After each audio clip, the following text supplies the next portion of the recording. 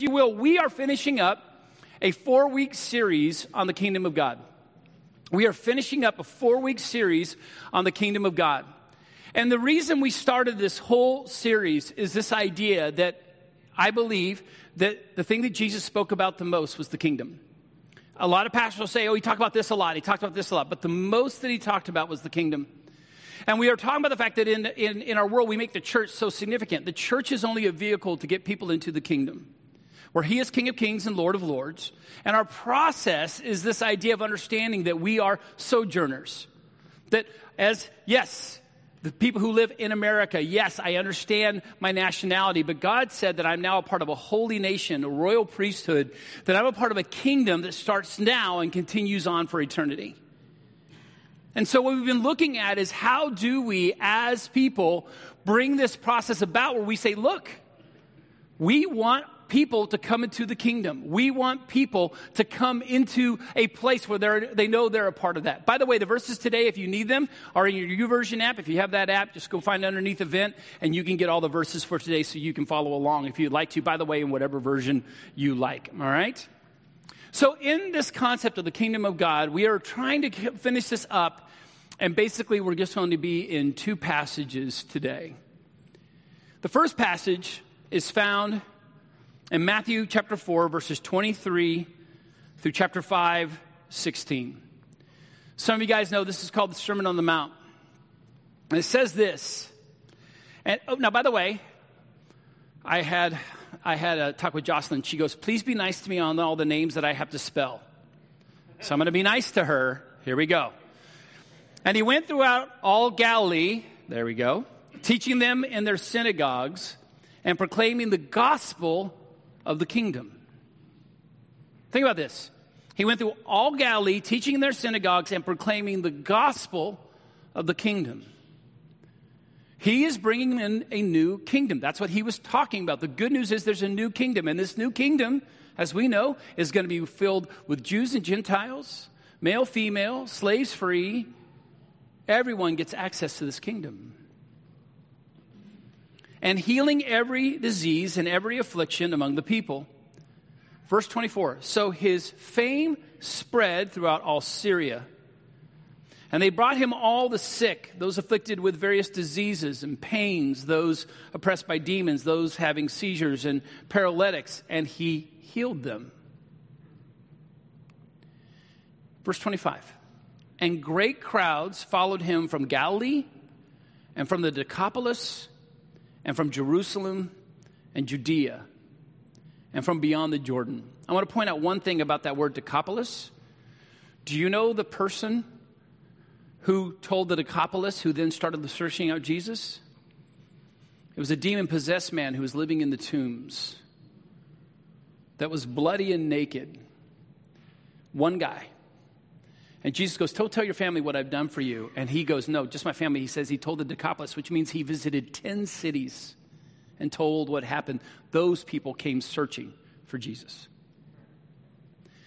So in this, it says the great crowds followed him in Galilee and Decapolis and from Jerusalem and Judea and far and from beyond the Jordan.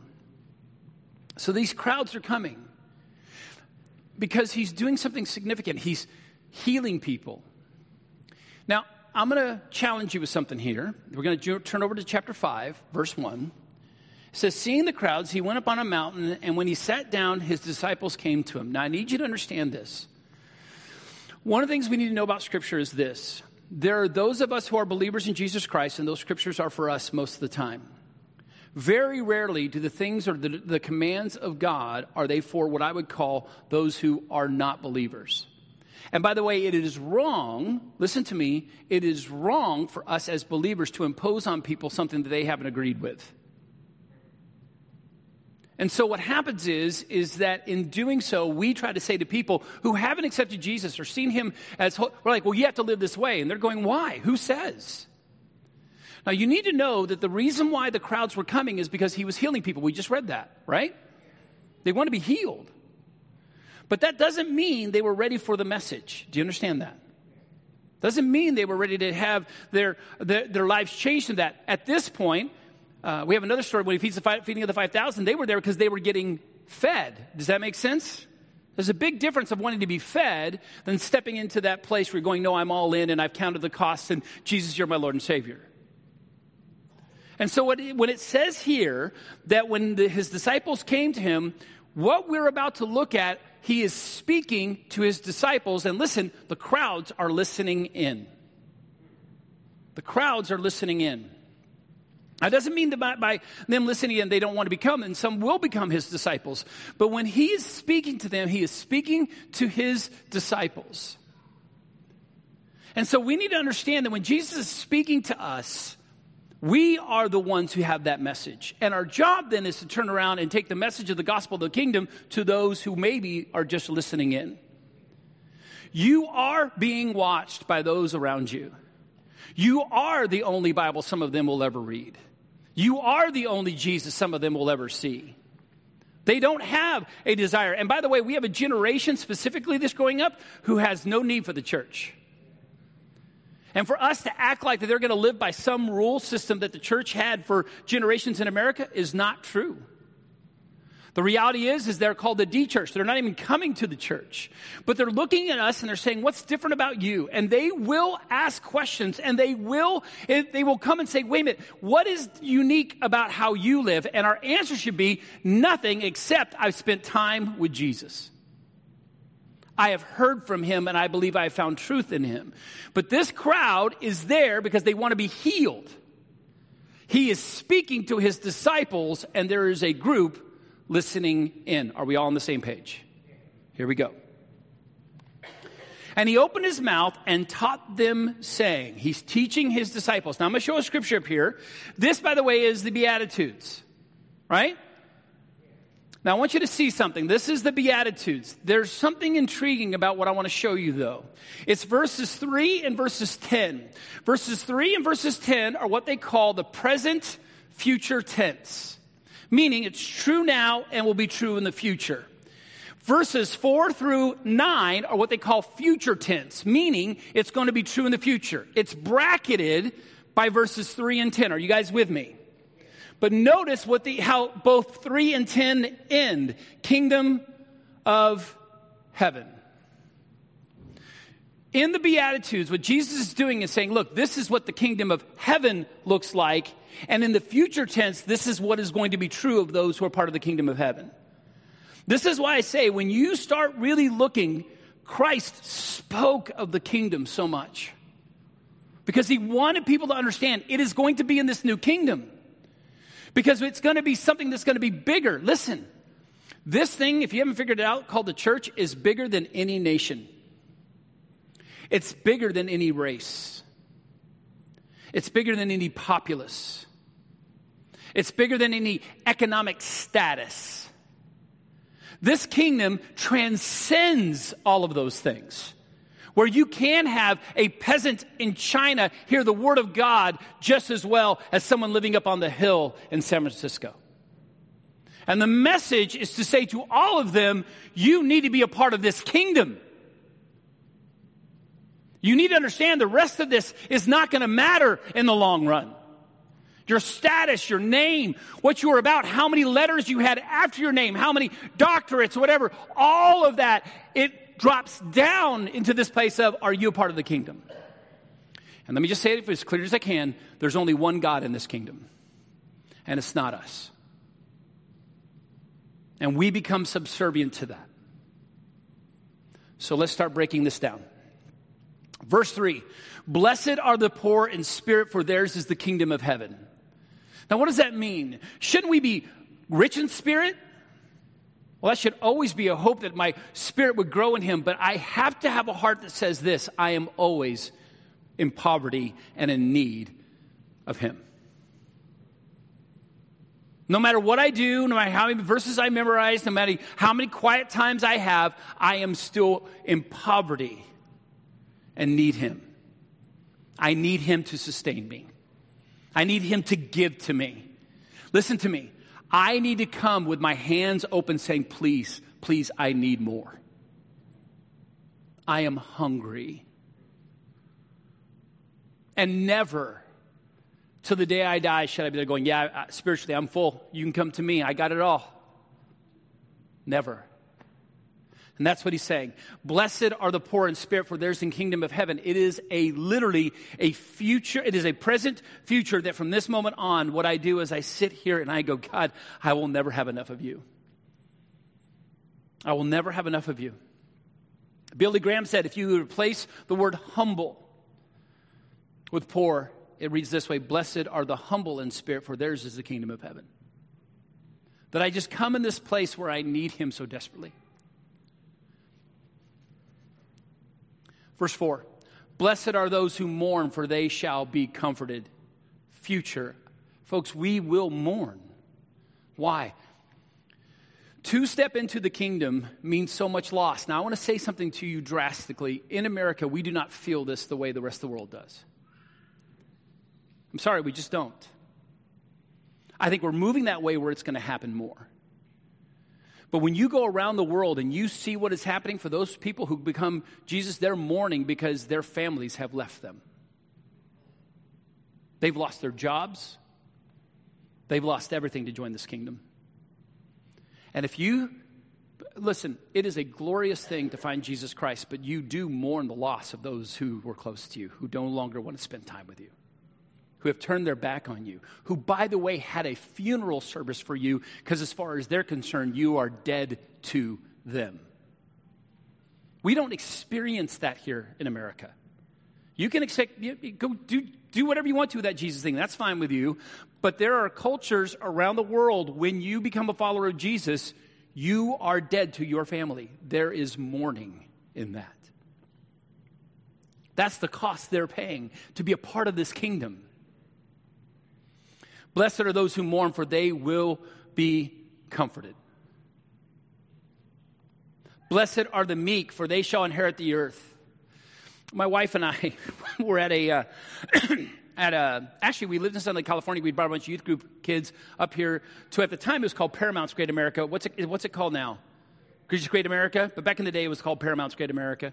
I remember we were walking around, and she saw a T-shirt, and I was holding her hand, and she squeezed like crazy because she was angry. You know what the angry squeeze? Because you all know there's different squeezes, right?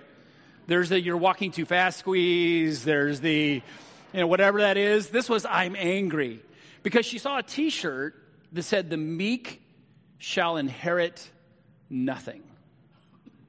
That's what the shirt, and angry squeeze. I'm like, I'm not wearing this shirt. Why are you squeezing me? Because my wife understands what that word meek means. In the world, meek means mousy and quiet and this idea of almost be in this place. That's not what it means. The word meek means, the best way to describe it that's ever been used, is to put a bit into the mouth of a stallion. Meaning, a stallion, I'm sorry. Because the idea of a horse.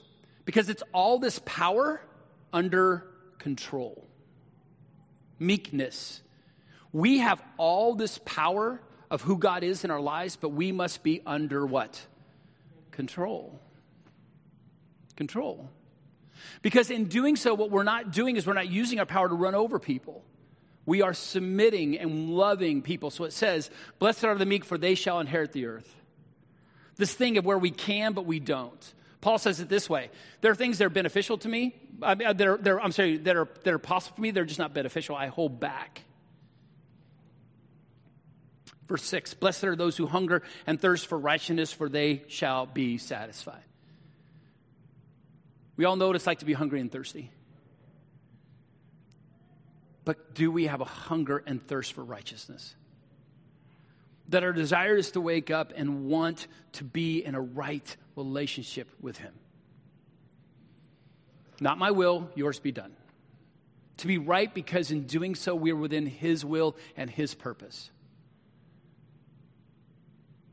Not because I want my rights because I want to be right, but I want righteousness because I want to be in relationship. Blessed are those who hunger and thirst for righteousness, for they shall be satisfied. Blessed are the merciful, for they shall receive mercy. Blessed are the pure in heart, for they shall see God. So Jesus is speaking to his disciples, and he's speaking in, and this crowd is listening in, and he's saying these things, saying, listen, this is what it's going to take for you. Poor in spirit, thirsting for righteousness, meekness. In this place, it's saying, listen to me, pure in heart. Which, by the way, that pure in heart process, that is a daily, let me say it again, daily struggle. Because my flesh wants what it wants. And it pollutes my heart in a heartbeat. Pun intended.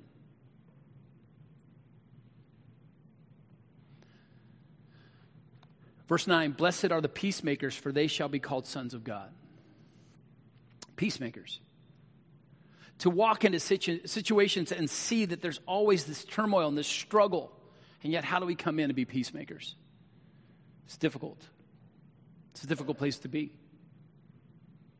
Now remember, verse 3 starts off with this present, future, and everything we've been talking about has been future tense, that we will live in this place, and God is promising that there's going to be, again, comfort. We'll be called sons of God. We'll inherit the earth. This is all the truth. And what happens is we begin as those who are part of the kingdom to understand that we're not living for today. Do you understand that all that future tense stuff is that we're living for another time when all those things will be true?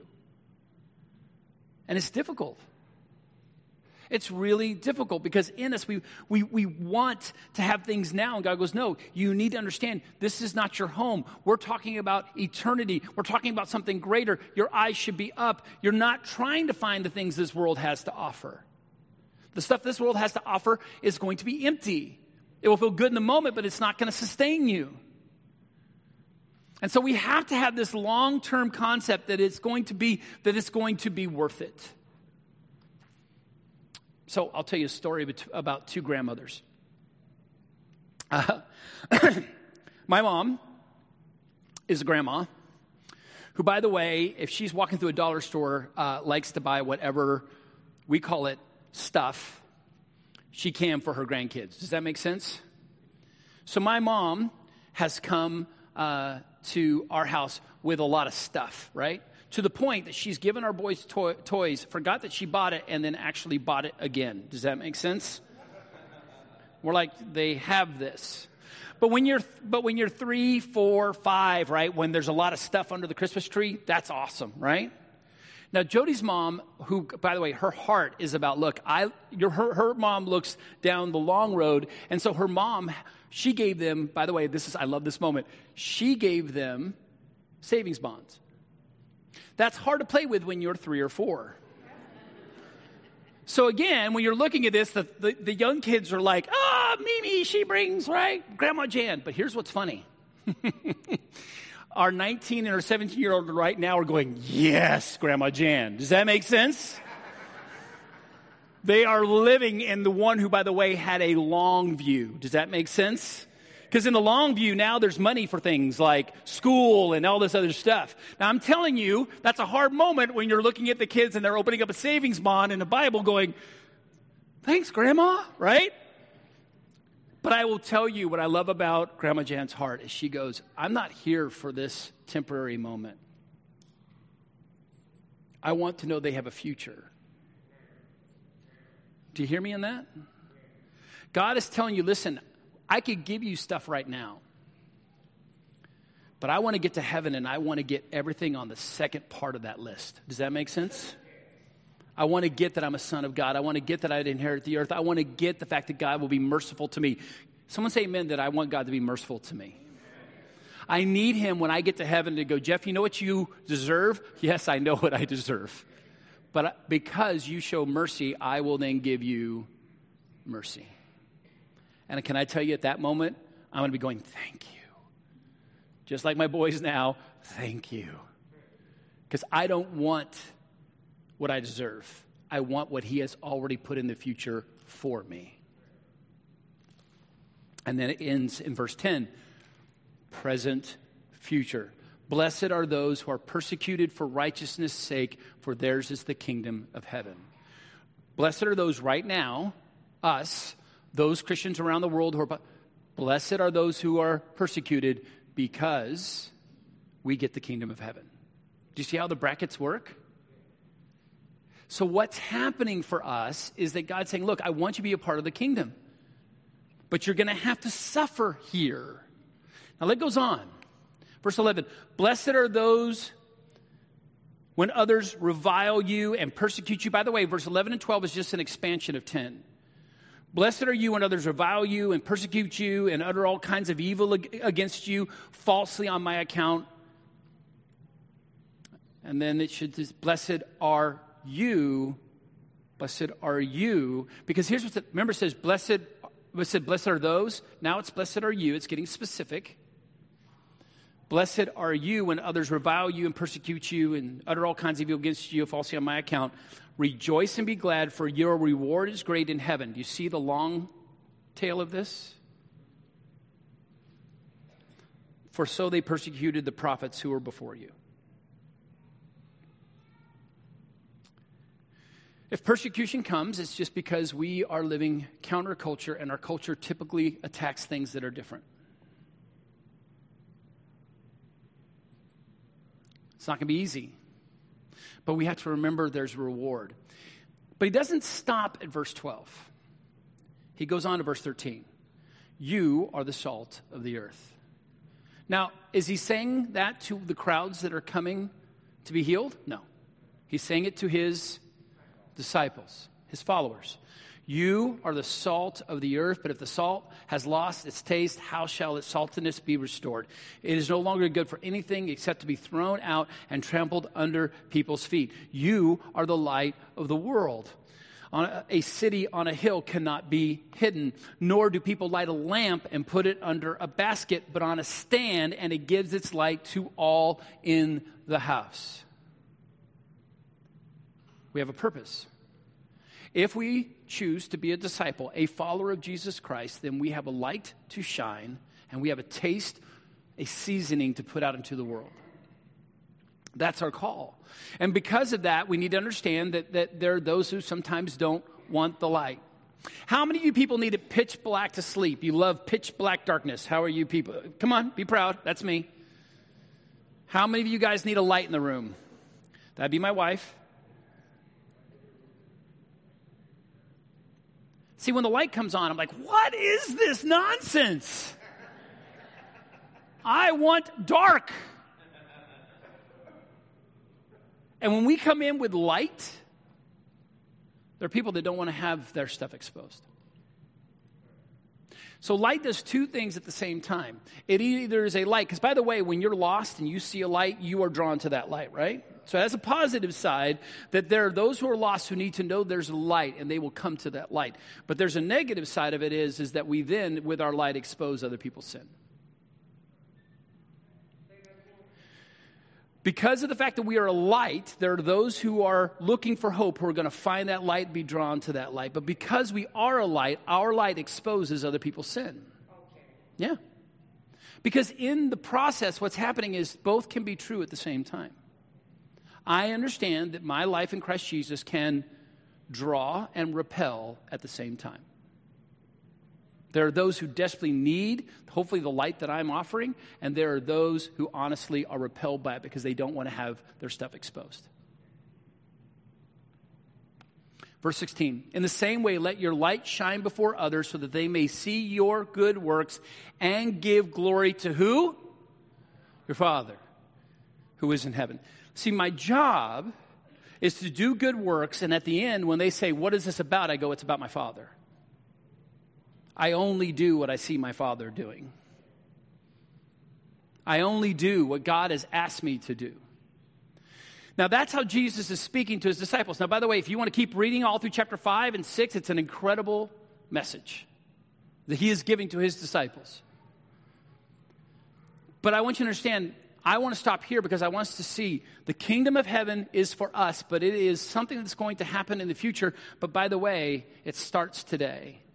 But I'm going to get all these rewards in the future, but I have to believe it's worth waiting for. But while I'm here, he says, I have two jobs, to be salt and light. Salt and light. Now, turn to John chapter 3. Now, as soon as you hear John chapter 3, everyone knows that the big verse in John chapter 3 is what? 16. Now, before we get to John 3:16, we have this concept, is that there's a guy named Nicodemus who comes to Jesus. And I want to show you something here that I want us to look at.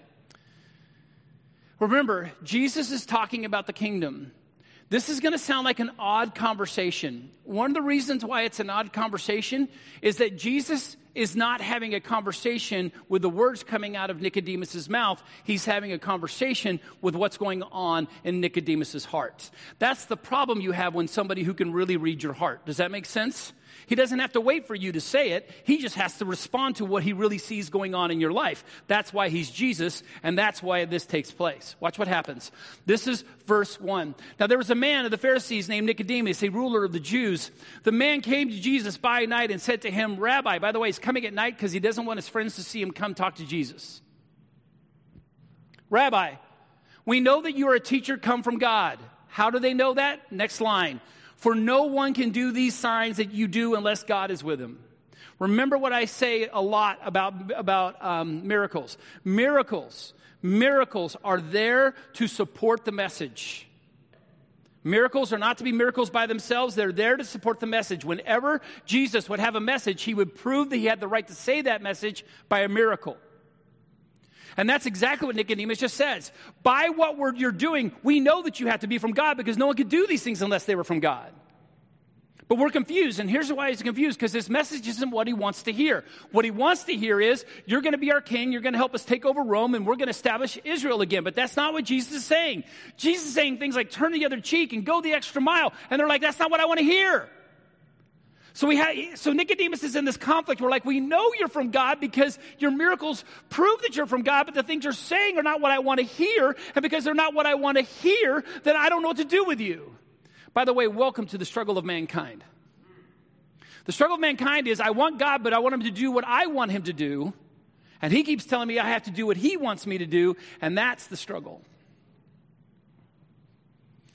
So I love this. What Nicodemus says, asks the question is, hey, we know you're from God. Look what Jesus' response is. He doesn't respond to what he says. He responds to his heart. Jesus answered him, truly, truly, I say to you, unless one is born again, he cannot see the kingdom of God. That's not what Nicodemus asked. Did you notice? Nicodemus has taken the polite way of conversation. Jesus looks at his heart and he goes, you want to know about what this kingdom is about. And so he answers him. Truly, truly. By the way, when you say truly, truly, that's like for sure, for sure. Okay? And by the way, anytime that Jesus says truly, truly, I'm going to tell you, I pretty much believe it's true. Truly, truly, I say to you, unless one is born again, he cannot see the what? Kingdom of God. And Nicodemus is going, I didn't ask that. I was thinking that, but I didn't ask that. Because that's what he wants to know. What's this new kingdom? But the problem is he wants an earthly kingdom, and Jesus is giving him a heavenly kingdom. Do you understand the conflict? Nicodemus is looking here, God's up here. He goes, by the way, to get up here, you got to be born again. Nicodemus answers. Nicodemus said to him, how can a man be born when he is old? Can he enter a second time into his mother's womb and be born? I really hope not. Because he says born again, and so Nicodemus is going, born again? What do you mean? I don't. Jesus answers. Jesus answered, truly, truly. I say to you, unless one is born of the water and of the Spirit, he cannot enter the kingdom of God. Now, this is where we're at. Jesus looked at Nicodemus and says, listen, you're missing it. Nicodemus, you think it's bloodline and you think it's birthright. It's not. You think it's about doing good acts and living a good life and being worthy. It's not. Let me say this. I had nothing to do with my birth. It just happened to me. I was swimming around, having a great time. And then, bam. And I came out screaming and crying because this is a scary world. Had nothing to do with it. And this is what he says, unless you're born again. And you're born of the Spirit. then you get the kingdom of God. And Nicodemus is struggling, and then we get to 3:16. For God so loved the what? Let me tell you what Nicodemus bristled at. Nicodemus wanted to hear, for God so loved the Jews. I know that you don't hear that because you're not from a Jewish background. You don't hear why that would be something where Nicodemus doesn't hear that. When it says, when Jesus goes, for God so loved the world, Nicodemus for sure thought he was going to say, for God so loved the Jews. Jesus is changing the story. For God so loved the world that he gave his one and only Son, which, by the way, is me, is what Jesus is saying. Whoever believes, right? He's looking at Nicodemus going, the game is about to change. And there's a new kingdom coming, and it isn't about this earth, and it isn't about this world. It is about me getting as many of my kids coming to a new kingdom and a new way of life. And by the way, blessed are those who mourn. Blessed are the merciful. Blessed are those who hunger and thirst for righteousness. Blessed, blessed, blessed. But I cannot get those things here. You know what I get here? I get persecution here, but I get the kingdom at the end.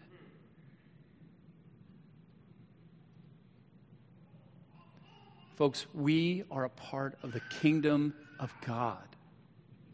The kingdom of God. And our job is to go out and get as many of those people, not from the Jews, but from the what? World. And tell them that Jesus was sent by his heavenly Father to pay the price for them, and they too can be blessed. That's what we're doing with the kingdom. Cedars is a small part and a bigger picture to a world that needs him. May we play our part well, but listen to me, we're not the end game. Our home churches are not the end game. Do you know what the end game is? You and me reaching into our inner circles and loving them. That's the end game. He called you to reach those who you can reach. Yes, you bring them to a home church, or yes, you bring them back to Cedars, and hopefully we build them up and we help them and restore them. But the idea is they go back and love the people they're supposed to love. The end game is we're all a part of this kingdom. I don't care what church you go to. I don't care what Bible study you go to. Are you reaching people for his kingdom? That's what it's about. And for that, let me pray. Heavenly Father, may we be about your kingdom. Not about your church, about your kingdom. May we use the church for its purpose. May we use those around us to be able to share gospel into their lives. May we encourage the believers. May we draw like a light those who are searching. And may we be aware that our light is going to be an offense to others. But Father, I know that you have said that one day in the future, I get all of these blessings. I get all of these blessings. And so, Father, I don't look to today. I look to a day in which I stand next to you and you say, well done, good and faithful servant. Father, please, please, please help this church to see beyond its walls to a greater kingdom and to a greater purpose than just what happens in this room on a Sunday morning. In Jesus' name, amen.